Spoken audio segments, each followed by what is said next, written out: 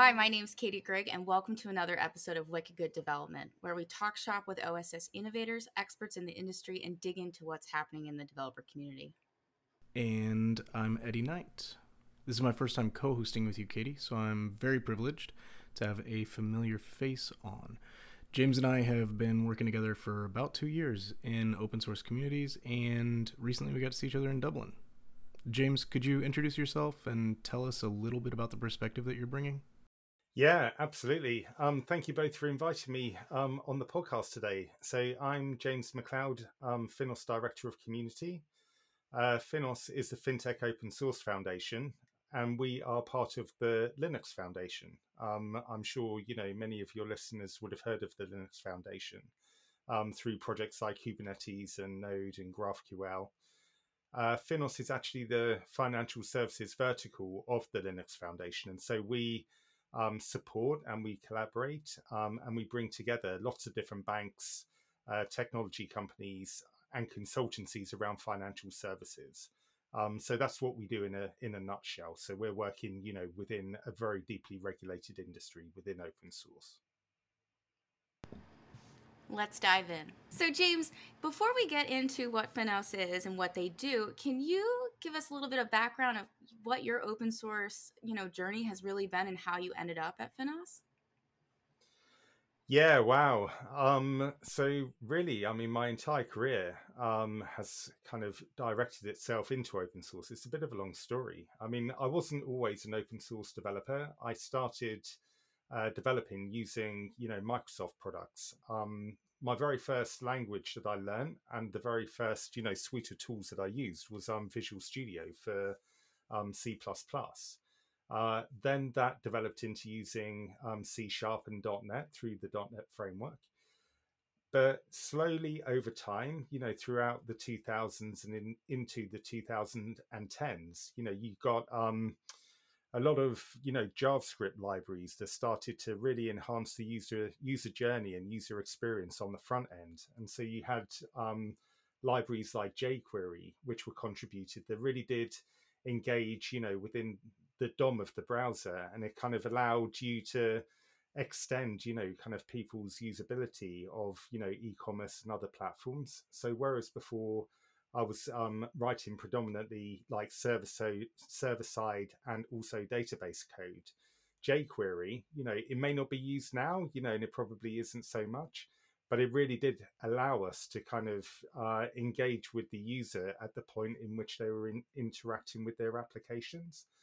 And it was through kind of, using all of these different open source tools, primarily through JavaScript, that opened my eyes to the world of, developing using open source, and then using Angular and using React, and, moving, through all of that type of open source development. That when I was, developing in that world, I then started working, within consultancies, admittedly, with teams who actually spanned, kind of the globe. And so it wasn't just me working with people in the office around me. It was me working with other developers in the US, in India, and in different places. And we needed to educate each other on, how to do things. And so my world of open source, which, predominantly my eyes were open through JavaScript, then became, how do we communicate? How do we learn? How do we share? And solve the problem of, how do we actually develop projects, across multiple regions? And so I started using tools and mechanisms like, brown bag sessions, starting meetups, getting together on WebEx, and, now it's Zoom, screen sharing, communicating, then, I was introduced to GitHub, and it just kind of like exploded from there. So that's kind of like my accelerated journey. In the beginning, like 20 years ago, I wouldn't have even thought about open source, but it's just the way that the industry developed and the way it engaged with the kind of team leadership within me. It kind of just resonated with that, what is it, servant leader type approach that I like to have, within the open source community. So, James, you really cut your teeth on lower level languages compared to JavaScript where you ended up. And as you were talking and I was kind of thinking about things, I realized that if I go downtown in any city around the world and I throw a rock, wherever it lands, it's going to be within arm's reach of a JavaScript developer somewhere. It's an extremely popular language. It's an extremely versatile language. It's an extremely widely used language, especially if you include TypeScript. It's just used everywhere. JavaScript, JavaScript, JavaScript. And something else that stands out to me is that JavaScript developers are very community based. Mm-hmm. There are meetups absolutely all over the world. And I'm curious about what your involvement is in that. Yeah. I know that you've been part of a London meetup group. Could you tell us a little bit about that, what that's been like for you? Yeah, absolutely. So so I started a meetup, back in 2013, around Angular. I have to admit, I was asked if I would like to do it. I always kind of thought that I would like to start a meetup, but I didn't know how to do it. And there was an Angular community around London at the time, who needed a home. And so, I worked in the consultancy that I was working at the time, and they agreed to give them, a space. It was literally just a meeting room, where you'll get half a dozen people together in order to, sit down and collaborate and share things. But there was just something about, people coming together around, a specific, library or tool, sharing code over a projector, and just really kind of like feeling the buzz of people, feeding back and helping each other. And then you kind of get a bit of a dopamine rush, So I don't kind of partake in extreme sports, but Maybe not extreme sports, but you run a lot. Like, look at your LinkedIn profile. You're just constantly running. I do. All the time. Yeah, but I wouldn't call that extreme. I would call that, kind of just, keeping fit. Nah, fair enough. There's something about, having a meetup that you start where you have 3 developers, at the very first meeting, and then seeing more people come. It's almost like, a universe thing where, one, something, a meteorite kind of like in space through its own gravity attracts, more, objects to it. And before you know it, you've got a planet. It's like the formation of the solar system. If you can provide value to people who join, then word of mouth and social media soon brings, people together. And so the very first meetup, was that Angular JS meetup that we ran, way, back 10 years ago nearly. And that became really popular. At the time, Angular was popular. It kind of lost popularity, not necessarily because of, Angular itself, but I think the JavaScript community around open source was learning, how you actually kind of pass through different versions and, keep, the project alive. Angular went through some pretty kind of disruptive breaking changes, which basically kind of disrupted the community, and it kind of pulled the rug from beneath everybody's confidence. But then I moved on to a bigger project within the same consultancy, and we landed on React. Now, the interesting thing is that there weren't that many React or Node developers around at the time. It was kind of, I don't know what the version of React was, but a decision had been made by the bank who I was working for to use React, but there weren't any React developers in London. There weren't any React developers, even, joining the team from different places across Europe, the US, and India. And so we needed to find a mechanism to bring everyone together in order to learn and share and kind of grow our own experiences. And so that's where the Angular meetup turned into a React meetup.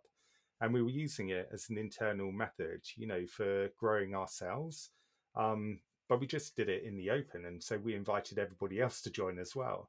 And that meetup went from being an internal, kind of educational method to growing into, a React meetup called React Bring Your Own Project, React London Bring Your Own Project. And at the time where just post-COVID, I think there was about 1,500, developers, all members of this meetup. COVID totally disrupted it, and I nearly threw the towel. If I'm going to be honest, it was such a struggle, kind of doing another Zoom call for like a community meetup, and then also trying to bring people together through COVID, where there were social distancing rules and loads of regulation. But quite recently, a couple of new contributors, a couple of new organizers, wanted to join the group, and they said, "Do you fancy giving it another punt?" And I said, "Yeah, it'd be really good, but we're not really using React that much anymore. Our careers have evolved into other things." I said, "Do you fancy diversifying and just creating a broader JavaScript meetup?" And so then we created London JS, and last night we had our first London JS meetup in Netflix in London. The community, we carried across the React London Bring Your Own Project community into it. We spoke to the members and said, we're going to be a React meetup, but we are going to become a JavaScript meetup, but React is JavaScript. They said fine, and so we've got like 2,200 members, and it was totally sold out. So we sold 150 tickets free. People didn't have to pay. You literally kind of put your name down, and we had 170 people on the wait list, and it was absolutely amazing. So meetups are an absolute entry point to open source. It's all part of the same thing. And I'll wait for another question because I can talk about this subject all day long. Yeah, so and honestly, some of the stuff you were talking about just gave me, I don't know, whiplash is the right word or not, but I used to sell to banks, and honestly, when I started my career in development, I was selling COBOL development and mainframe solutions.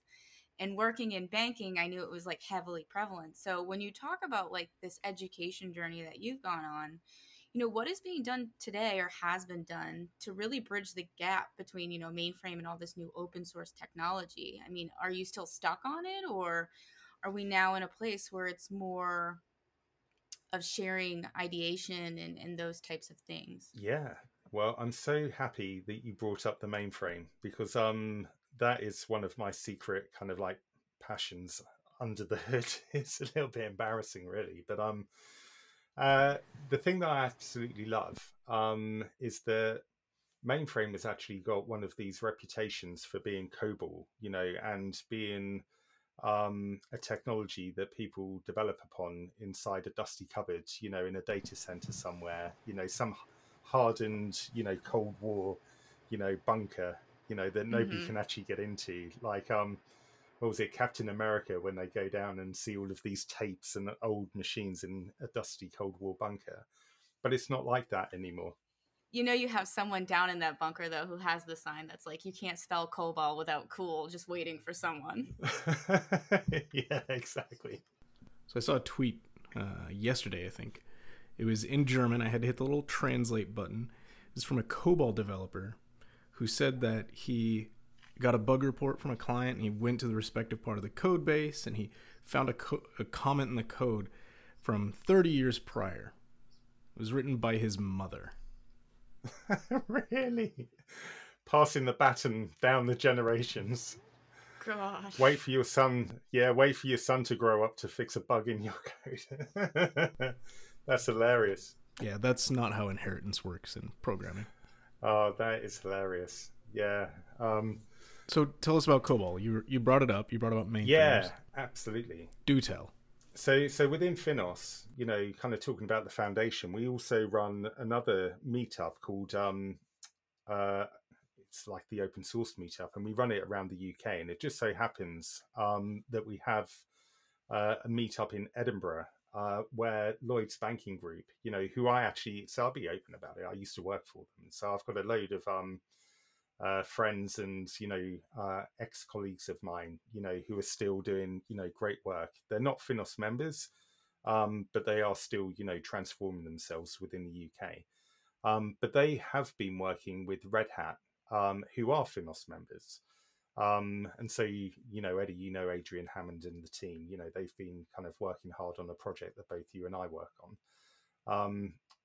But a guy who, I won't mention. Well, I will. It's in the open. A guy called Reg Wilkinson, because it's out there. It's on YouTube, right? So for context, sometimes it's actually hard to remember when you're under NDA or when you've agreed to not say somebody's name. It's a whole new Yeah, world yeah. for me. Yeah. And Reg won't mind. I mean, he loves it.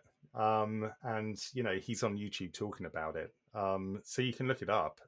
It's on so Scott Logic are a member of ours, and we partner on this meetup, and they released Reg's talk. And the whole thing about Reg's talk is that Reg is actually a mainframe developer. He's like an engineering lead within the Lloyds Banking Group, IBM Z Series Center of Excellence.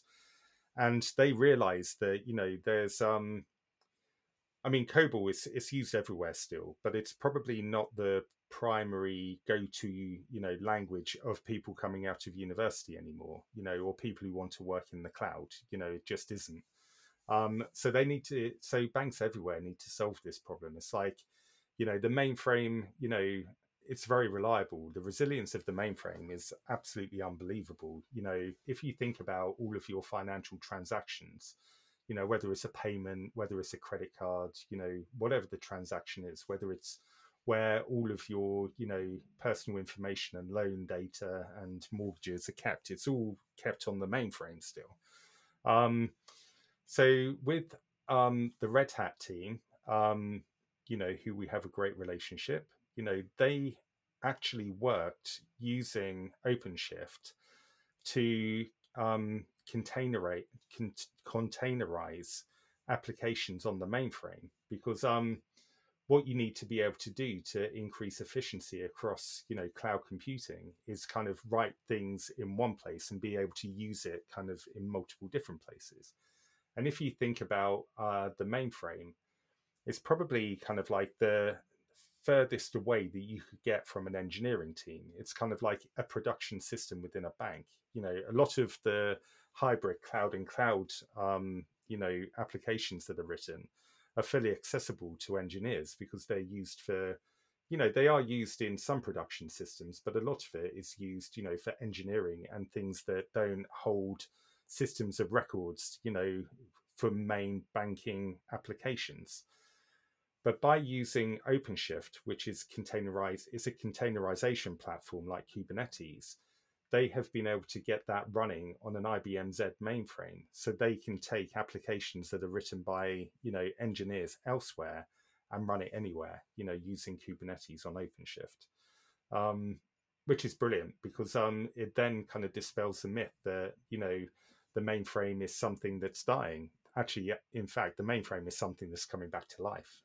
Actually, James, I want your input on something. I was talking with a colleague, a former colleague recently, who I keep in touch with, and he mentioned that the bank he currently works in and does infrastructure for is building a new data center in the south of the United States. And we were kind of talking about that. And at some point during the conversation, he said that he thinks it'll be probably 10 years before banks fully move over to the cloud. And this really stood out to me, because on one hand, he's saying we're building a new data center, mainframes, like we were just talking about. And then on the other hand, he's got this opinion, just as one engineer's opinion is that everything is moving towards the cloud. Within the next 10 years, it'll be 100% cloud. And that seems to be like a stark contrast. So just getting another person's opinion to add to the fire, what do you think, James? Wow, you're putting me into a bit of a controversial spot. Right, so I think that there's always going to be room for the mainframe. I think it's going to be around. It's not necessarily that I'm advocating that. So I'm not saying that, we need to keep the mainframe. I'm not kind of protesting outside, cloud service provider offices, right? By saying this, all I'm saying is that it's a proven technology. It kind of segments data, so the context between your data and, somebody else's is physically kind of separated. and there's lots of it around, and if you think about the real estate of a bank, just one bank, and the reliance that they have on the mainframe, and then you multiply that across the entire financial services industry, the amount of mainframe computing that there is out there would be really, really hard to, migrate, off of, the mainframe and then into the cloud. I mean, it's going to be a massive task. So, probably he's probably right. 10 years. If the plan is to migrate out of the mainframe and into the cloud, it probably will take 10 years. When you think about the complexity of all of those applications and what you would need to unknit, and actually transfer across, because there's going to be interdependencies, there's going to be data, there's going to be certain regulations and configurations of the cloud that's needed in order for the regulators to say yes.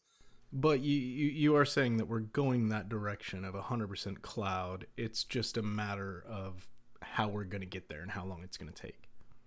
So my thoughts, I think it's kind of like an accessibility thing, right? So I think that it's not necessarily about protesting about the mainframe. I think it's about embracing it, and bringing it into your hybrid kind of real estate, so like what the Red Hat team and Lloyd's were doing, rather than segmenting it and having a different context, which is all about I am a COBOL developer, I work on the mainframe, versus I'm a JavaScript developer and I work in the cloud, or in that way, say cool versus legacy.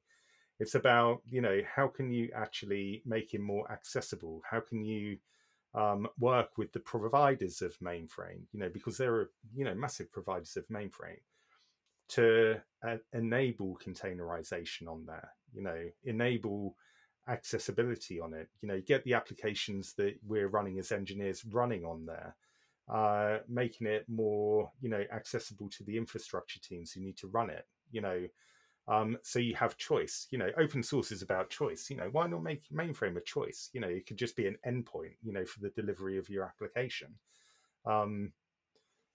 In that case, it's just part of the cloud. It's part of your internal cloud real estate. I think too often technologists fall into a trap of app modernization leads to cloud. Right, because so often we talk about these cloud adoption journeys, and the first step is we need to do this app modernization. But in order for us to do that cloud transformation, we got to do the app modernization. We gotta set up our new infrastructure. We got to codify things that previously might have been manual. So we've got our modern apps, we've got our infrastructure as code, and then we've got our cloud journey has really taken off and really started. But the mistake, the pitfall, is in saying that app modernization is simply a step to the cloud, instead of saying that we can benefit from app modernization regardless of where we're deploying. I couldn't help but ask that because I used to work at Micro Focus, so I was just like genuinely curious about that, on how you bridge the gap between the two, because I know there's a lot of overlap, but at the same time it is, like you said, where it often seems kind of like an antagonistic between legacy and modernization. Yeah, I totally agree. Okay, James, so we know you now integrated in the open source communities and all the work that you're doing with the meetups and the JavaScript, but you're also telling us these stories of the lower level development, working on code that's getting deployed directly to mainframes. We're having two very, very different conversations here. So could you tie these together? Like, help us understand how you got from there to here. Yeah, I can, absolutely. So what you were saying about, so I've lived in a world where cloud migration has been about, picking up things that exist off the mainframe and sticking it in the cloud. That was kind of like the first, strategic goal. Just take what you've got, put it somewhere else. And sometimes you need to kind of, go through these different experiences in order to, find out what that means, because, there is going to be, a consequence of that action. And, a lot of the consequence has been probably the anti-digital transformation consequence. It's increased costs, reduced efficiency, and slow down as you get to know the platform, which is like the anti of what cloud migration is supposed to be. So the great thing about open source is that it's not necessarily just about, contributing code into existing repositories. It's about, people come together to figure things out, and also the great thing about the cloud is that it's also accessible to everybody, so you don't have to be, a chief technical officer, buying a physical server in a data center, giving that to your team and everybody just uploading all of their code, without any form of accountability to, what you're uploading, because you own the server and, there's no other costs kind of like involved. So what we now realize through those digital transformation efforts of picking everything up and, migrating it across in one big, bulk, migration, is that it's costly. What we now know about, the cloud, and one of the true benefits is that if you engineer all of your code correctly, and if you're writing kind of like very small units, you can actually really control costs. And because of the accessibility of cloud, you can give access, to all of that to the engineers on the ground. So not only are they learning how to develop, applications, but they're also learning about what the impact of writing those applications correctly is in terms of cost. So it gives people a real 360-degree view of the entire impact of, software engineering within, the software engineering industry, and also kind of, the environmental impact. So the more kind of consumption, of power you're using, the more impact it has on, on the environment. So within open source, because it's an open forum as well as an open space for people to collaborate in code, we can start talking about all of these different things. So we have a project where, Eddie, you are, a maintainer of that, and you provide a really great leading view on that group, where we are building, infrastructure as code, and we're using Terraform in order to construct services, within cloud service providers. Yeah, that's the biggest of our three pillars right now that we're focusing on. And so this is where it kind of like comes back to, people understanding the outcomes of people's actions in order to bring, costs down, in order to be more efficient, in order to write applications like you were saying. So, cloud native first, to do things properly rather than just pick things up and chuck, very inefficient, applications onto a very expensive piece of cloud computing hardware.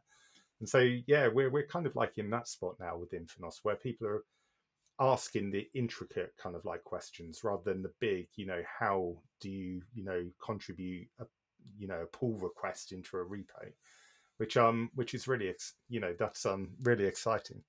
Yeah.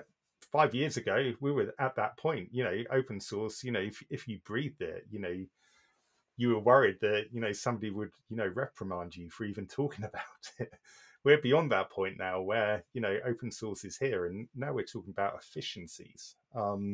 So how did we get here from the point that you were just talking about a minute ago, where we'd get scolded for even talking about open source? How did we get to this point where we are today? Yeah. So we're lucky within FINOS. So let me start by saying that I joined FINOS, after FINOS was created. So it already existed. I'm not kind of like one of the first employees, within the foundation. I'm not going to say that I've pioneered change, because change was already kind of, working its way through. But we're lucky that within FINOS, a lot of the founding, banks had, pioneering engineering executives within the banks who knew kind of like the pros of, consuming open source and contributing to it, and really did fight inside their banks to open themselves up using different policies, in order, to partake in conversations, so that's the first thing. Will your, compliance team allow you to come onto a call, and introduce yourself as, a banking engineer from a specific bank? Even that is, a hurdle to jump. But there was like a collection of banks, very big, capital markets banks that founded FINOS, and so helped push this through from the front. It wasn't an entire ground up exercise. I mean, when I was, trying to get Lloyd's into open source, we had air cover, but we also needed to push very hard, through the from the ground up in order for that air cover to be to recognize, the advantages. But they were listening to us, which was like air cover, like executive support, right? Yeah, absolutely. I mean, you need it, because banks can be very hierarchical. I mean, it's great working in non-hierarchical organizations where the CTO is contributing, into a team the same way as, somebody who's fresh out of university or a boot camp is contributing. But there's hierarchies within banks. It's the way that they've been formed. They've been, in the UK, we've got banks that have been formed over hundreds of years, and so you've got all of that culture, and and so you need people in leadership roles to kind of give you the support that you need within FINOS. Those people, who provide that air cover and support and can open things up are the people who, founded FINOS, and so both them and Gab and the FINOS team were able to work together to communicate the benefits, but also enable the benefits through these platinum banks that we have within the foundation. And then the rest of it is by doing it, highlighting it, doing more of it, and growing it that way. It's not easy, but over time, these things form, and things change once people start seeing and realizing the benefits. So now that we've got legal out of the way, because we've got our executive support, there's more streamlining, there's processes and procedures. Is there anything left that complicates the process, that makes it hard for bankers to contribute? Yeah, I mean, there are still barriers, namely the scale, the size of the banks. I remember being part of a massive bank where you think you're pioneering change and everybody knows about it, and then you realize that actually, your field of view, so the landscape of the bank from what you see is limited, because you've got engineers everywhere, either globally or across the United States, and there are CIOs, there are different divisions, there are different, regions, globally. You think that you're making, making massive headway, and then you realize that there's another team over there who has no visibility. But that's also where open source, kind of really helps, because you can also be a beacon on the outside of your bank that everybody can see. So you're not trying to change things from the inside. You're kind of reflecting the change on the outside, and you can use platforms like podcasts and conferences and YouTube, webinars and stuff, to communicate to everybody. So I think that's a good point. I know we're coming up on time. So for those that are kind of new to this space, James, where would you recommend them start looking for interaction with other like-minded people, where they can sharpen their skills and ask these questions? Because at the end of the day, it is a little overwhelming, right? And when you're kind of exploring these topics and, finding the right partners or the right, ideas that you should be following. So how do people get involved? Yeah, that is a really good question. So the very first place to go is our website, so finos.org. So it's a very friendly, business orientated, website that will direct you to loads of different materials. So we have our news and events. Plus also we have a community calendar, where if there are project teams doing work, you can figure out the next time they're having a call, so you can jump on there. So finos.org will give you access to all of that. We have another website called the FINOS Landscape, so landscape.finos.org. They'll give you a view of all of the different projects that we have within the foundation. So whether it's a code project, whether it's a special interest group, or whether it's a standard, you can find all of these things on the landscape, on the FINOS Landscape. Then on December the 8th in New York City, we've got the Open Source in Finance Forum, which is one of two of our annual conferences that we run. We've already done our London one, which was in the summer this year.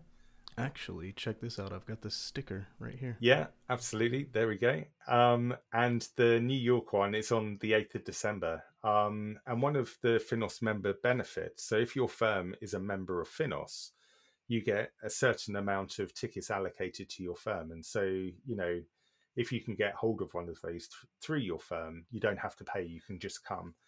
And, in September this year, when we ran our London conference in London, we had over 300 people pass through the conference. We're expecting more than that in New York because it's like a greater concentration of engineers, kind of like in that area. And so that's a really great place to come and meet the FINOS team and all of the other banks, who are part of FINOS and doing open source. Actually, I'm really sad. I went to the Open Source and Finance Forum last year, so it had a different name at that time. I went last year, and I was excited to come again this year because I saw the pictures. The venue that you guys have reserved for that is really, really, really cool looking. It's over near the World Trade Center area of New York, Manhattan.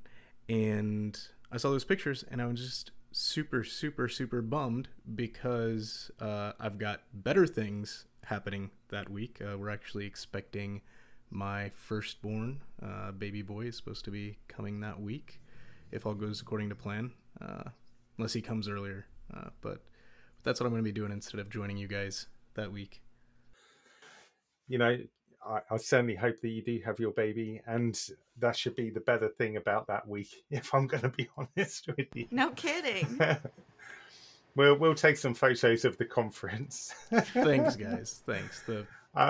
But we would be remiss if we didn't mention the podcast that Grizz hosts. Yeah, so that is the Open Source in Finance podcast that you'll be able to find, across Spotify and different podcasting, providers. We also run webinars that we record and put on the FINOS Resource Center, so resource.finos.org. There's just loads of different things that you can get involved. Just Google FINOS, and you're bound to find one of us. We're on Twitter and LinkedIn, so FINOS Foundation on Twitter, and we've got a LinkedIn page that we just keep updated all of the time. Well, James, thank you so much. We'll make sure we post all the links to finos.org, the calendar, resources, landscape, so everyone at home can check it out. But thank you so much for taking the time to sit and chat with Eddie and I today. Yeah, it was a blast, James. Thank you very much for inviting me. I've really enjoyed being part of your podcast. Thank you. Thanks for listening to another episode of Wicked Good Development, brought to you by Sonatype. The show was co-produced by Katie Gregg and Omar Torres and made possible in partnership with our collaborators. Let us know what you think and leave us a review on Apple Podcasts or Spotify. If you have any questions or comments, please feel free to leave us a message. If you think this was valuable content, share this episode with your friends. Until next time.